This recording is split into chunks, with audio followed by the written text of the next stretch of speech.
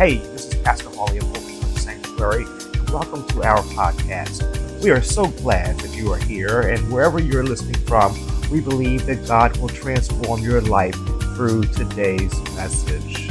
Be sure to subscribe so you can get these messages every week. I pray that you are blessed today.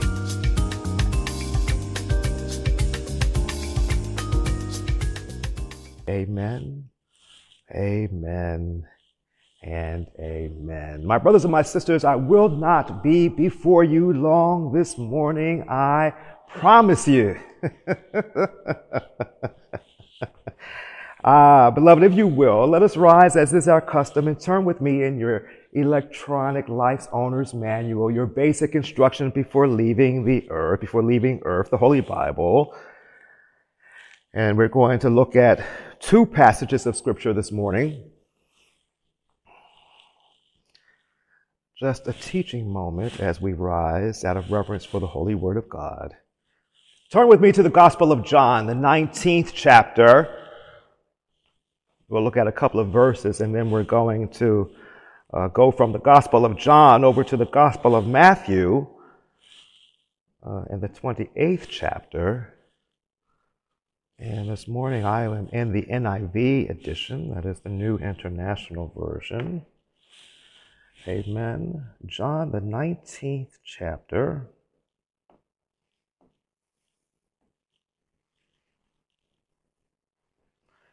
The Gospel according to John. And we're going to look at the 28th through the 30th verses of the 19th chapter of John, which reads as follows. Later, knowing that everything had been finished, and so that Scripture would be fulfilled, Jesus said, I am thirsty. A jar of wine vinegar was there, so they soaked a sponge in it, put the sponge on a stalk of the hyssop plant, and lifted it to Jesus' lips. When he had received the drink, Jesus said, it is finished. And with that, he bowed his head and gave up his spirit. Matthew chapter 28, the last chapter in the Gospel according to Matthew. Let us start with verse 1. Matthew, the 28th chapter. Now, after the Sabbath, as the first day of the week began to dawn, Mary Magdalene and the other Mary came to see the tomb. And behold, there was a great earthquake, for an angel of the Lord descended from heaven and came and rolled back the stone from the door and sat on it. His countenance was like lightning, and his clothing as white as snow. And the guards shook for fear of him and became like dead men.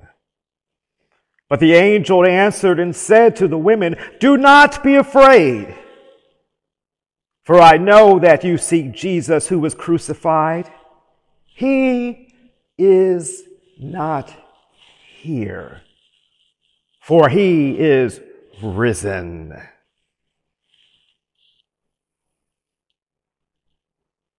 He is not here, for he has risen. You may be seated. Let us look to the Lord.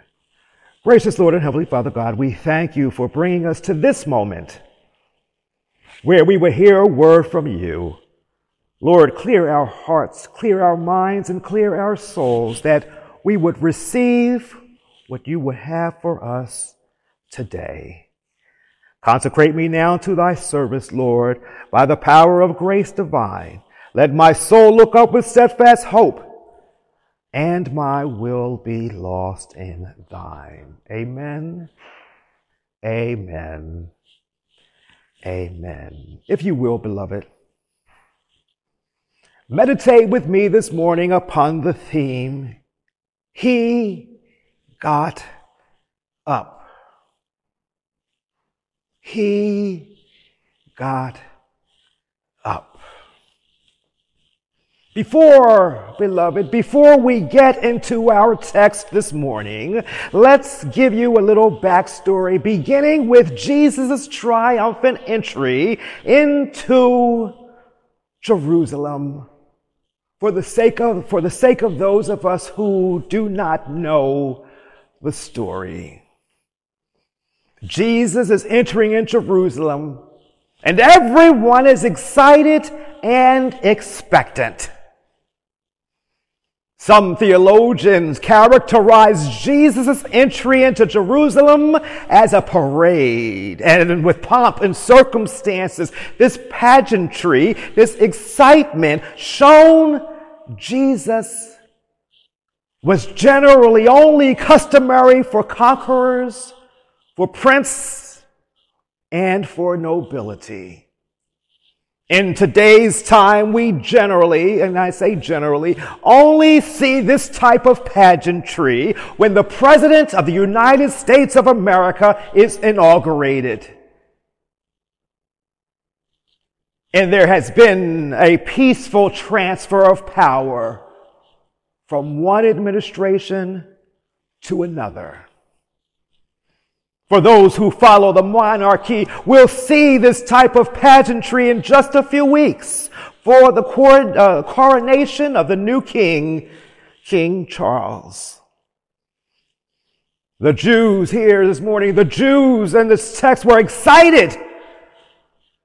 Here there was a man that Scripture in the Hebrew Testament prophesied about. They were excited, to say the least. Not only were they excited, but they also had expectations. That's right. They had expectations of Jesus and what they thought he was going to do for them. They were expecting Jesus to declare himself their king. They were expecting Jesus to lead a revolt against the Romans who were occupying the Jewish nation. But that didn't happen.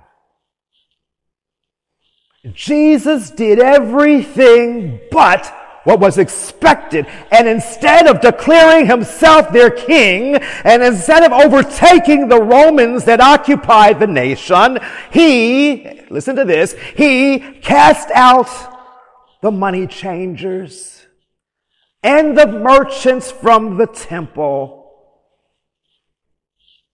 He cast out the money changers and the merchants from the temple, who were not only selling to the people, but who were also stealing from the people, changing their exchange rates, selling bad animal sacrifices that did not meet the requirements of the Jewish law. He healed the lame, the crippled, the possessed, and the sick. He taught life's lessons. 5 chapters in the Gospel of Matthew, from the time he entered Jerusalem to the time he was crucified, and in a matter of only several days. In those 5 chapters, and for those who are taking notes, that would be Matthew chapter 21 through 26. In those 5 chapters, we see what the Jews expected versus what Jesus did. Which brings us, my brothers and sisters, all the way to the first act towards the crucifixion of Jesus. the betrayal.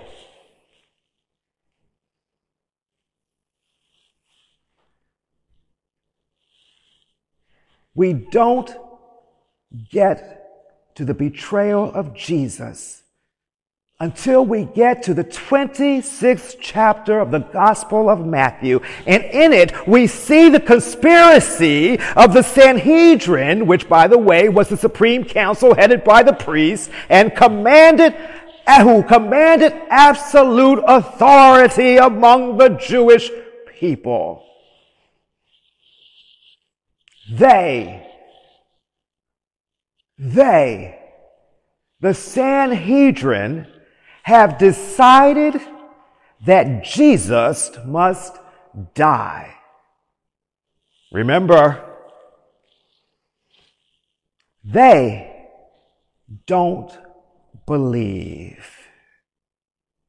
They don't believe that this man called Jesus was the Son of God, and they don't believe that he was already predestined to die.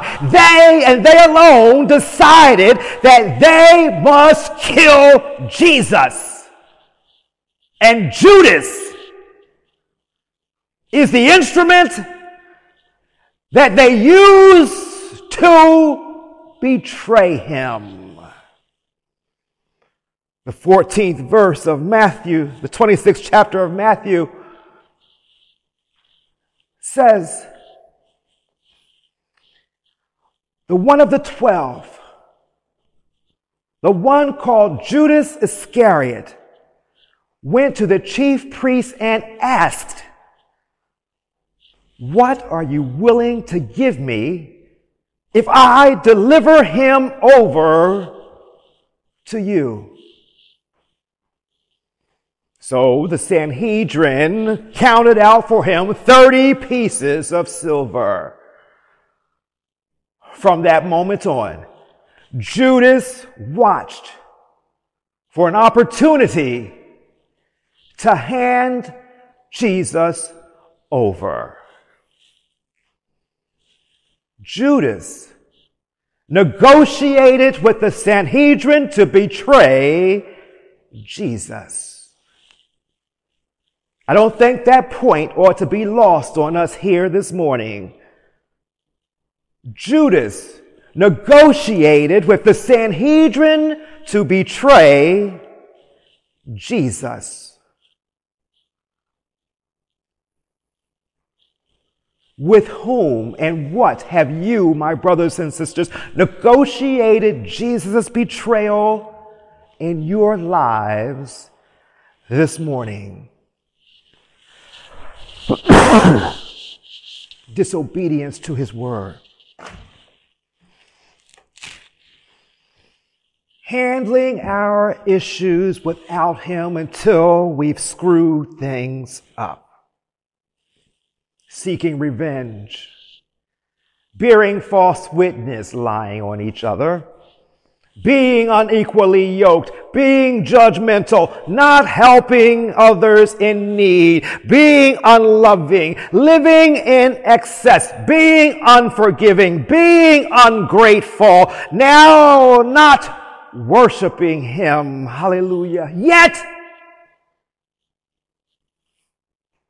he still got up. With whom and what have you negotiated Jesus' betrayal in your lives this morning, my brothers and my sisters? Now, as we move on, Judas has his own reasons for being the instrument that sets off the arrest, that sets off the illegal trials and conviction, which ultimately leads to the crucifixion of Jesus. You see, Judas, although he was chosen by Jesus to be a disciple, he was chosen by Jesus knowing that he would be the one to betray Jesus. Judas, you see, already had his own issues with Jesus. Anybody this morning ever been there? Judas had issues with Jesus. He never believed that Jesus to be the Messiah until it was too late. He never used the title Lord, but always used the title Rabbi when acknowledging Jesus. Judas had his own issues with Jesus. He never saw him more than anything other than the teacher. He never believed Jesus to be the Son of God. The other disciples made great professions of faith, great professions of loyalty to Jesus. Judas never did. Judas had a lack of personal relationship with Jesus. He was consumed with greed. And at this point, at the point of betrayal, not only for Jesus, but also his fellow disciples. He was a thief. Who, beloved, who here this morning has had or still has issues with Jesus? It's for some of these very same reasons that some of us betrayed Jesus, yet he got up. Hallelujah. Yet he got up.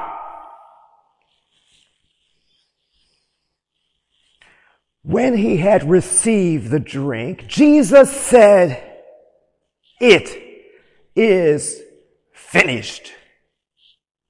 And he bowed his head and gave up the ghost. He gave up his spirit. And this morning, God wants us to know that through the crucifixion and through the crucifixion and the rising of his Son, the rising of Jesus the Christ from the grave, God wants us to know that through Jesus the Christ, that it is finished. Through the blood of Jesus as he hung on the cross, after being beaten, after being made to wear a crown of thorns, after being falsely accused, it is done. He got up. He got up. It is finished.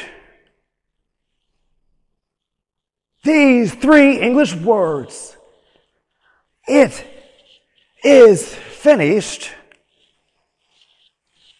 are actually only one Greek word. And that word is tetelestai. Tetelestai. It is finished. Tetelestai, it is accomplished. Tetelestai, it is completed. Tetelestai, the work is done. It is finished. It is not a cry of defeat, but it was a shout of victory. Tetelestai, it is finished. Tetelestai, it will always be finished. Tetelestai, it stands finished. Tetelestai, it will always be finished. Because he got up. To the servant, when the job was completed, the servant would say to the master, Tetelestai, meaning, I have completed the job you gave me to do. I did it. I won. I overcame. And the master will say to the servant, well done. To the priest, the Jewish people would bring their sacrifice to be offered after the high priest examined and accepted it. He would say, Tetelestai, meaning, it is perfect. It is accepted. The merchant, the debt had been fully paid. When you purchased something, the merchant would take your money and hand you a receipt that said, "Tetelestai, paid in full."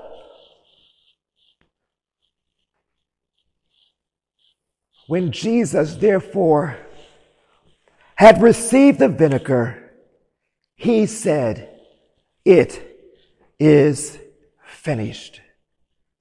And he bowed his head and he gave up his spirit. It is finished. And he got up. Moving along this morning, I'm almost out of time. And I'm not going to read the Matthew passage in its entirety. But look at verse 5 and the beginning part of verse 6. The angel said to the women, to the women, "Do not be afraid, for I know that you are looking for Jesus, who was crucified. He is not here. He has risen, just as he said." He would not come down from the cross just to save himself. But the good news this morning, my brothers and my sisters, is that he got up early on a Sunday morning. Oh, how many of you are grateful that he did not get down from the cross regardless of what he may have been going through? Hallelujah.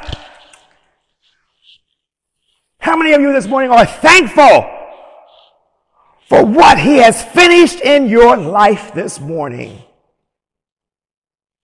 Some of us, not all of us, some of us are looking for Jesus in the wrong places. But what? Hallelujah. But what I'm supposed to tell you this morning is, don't look for him in the grave. Because on this faithful Sunday morning, sometime after the seventh sun had set and the rising sun, hallelujah, the next morning, he got up. He got up with all power in his hands. He got up. He got up to, thank you, Jesus. He got up to defeat that addiction problem. He got up. He got up, able to make you the head and not the tail. He got up. He got up to, hallelujah, prepare a table before you in the presence of your enemies. He got up. He got up to break the generational curses that may be going on in your family. He got up to break every addiction. He got up. He got up to fix your finances. He got up to turn your relationship around. He got up to restore your barren womb. He got up to bless you in your comings and your goings. He got up to make your enemies flee before you. Hallelujah. He got up able to pour out blessings that you don't even have enough room to receive them all, pressed down, shaken together, and running over. He got up. He got up to protect you as you walk through the valley. He got up to be your provider. He got up so that you wouldn't want for anything. He got up so that the weapons that form against you, that they would not prosper. He got up, hallelujah. He got up so that the weeping you endure through the night will be joy in the morning. He got up. He got up so that you will have life and that you will have life more abundantly. Hallelujah. Somebody this morning needs to know he got up just for you. He got up for your grief. He got up for your despair. He got up to break your family dysfunction. He got up so that you might have life. Hallelujah. He got up to help you with those mental health challenges. He got up to defeat that insatiable sexual appetite. He got up. He got up. He got up for you. He got up for me. He got up for us. He got up. Hallelujah. He got up.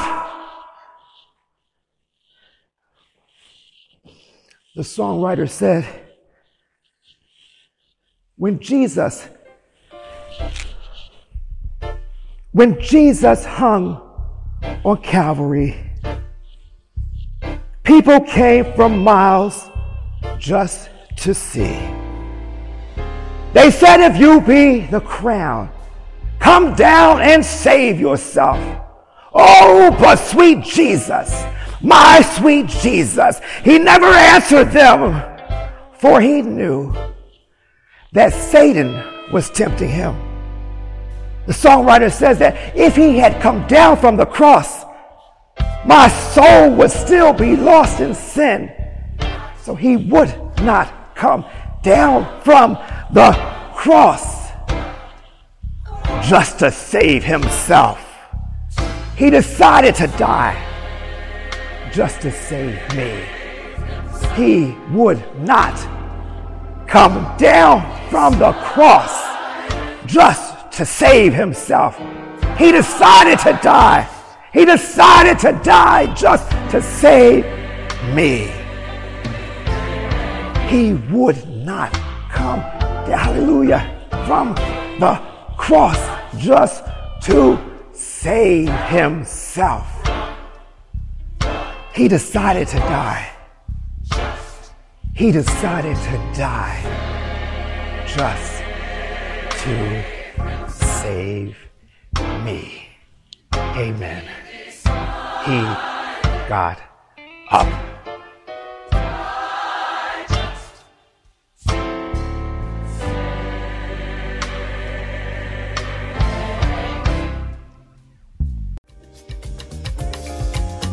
Thank you for joining us today. A special thanks goes out to those of you who give generously to this ministry. It's because of you that this ministry is possible. Thank you for joining us today. Be sure to subscribe and share this podcast with your friends and family. Again, we thank you for listening. Now go out and live a victorious life.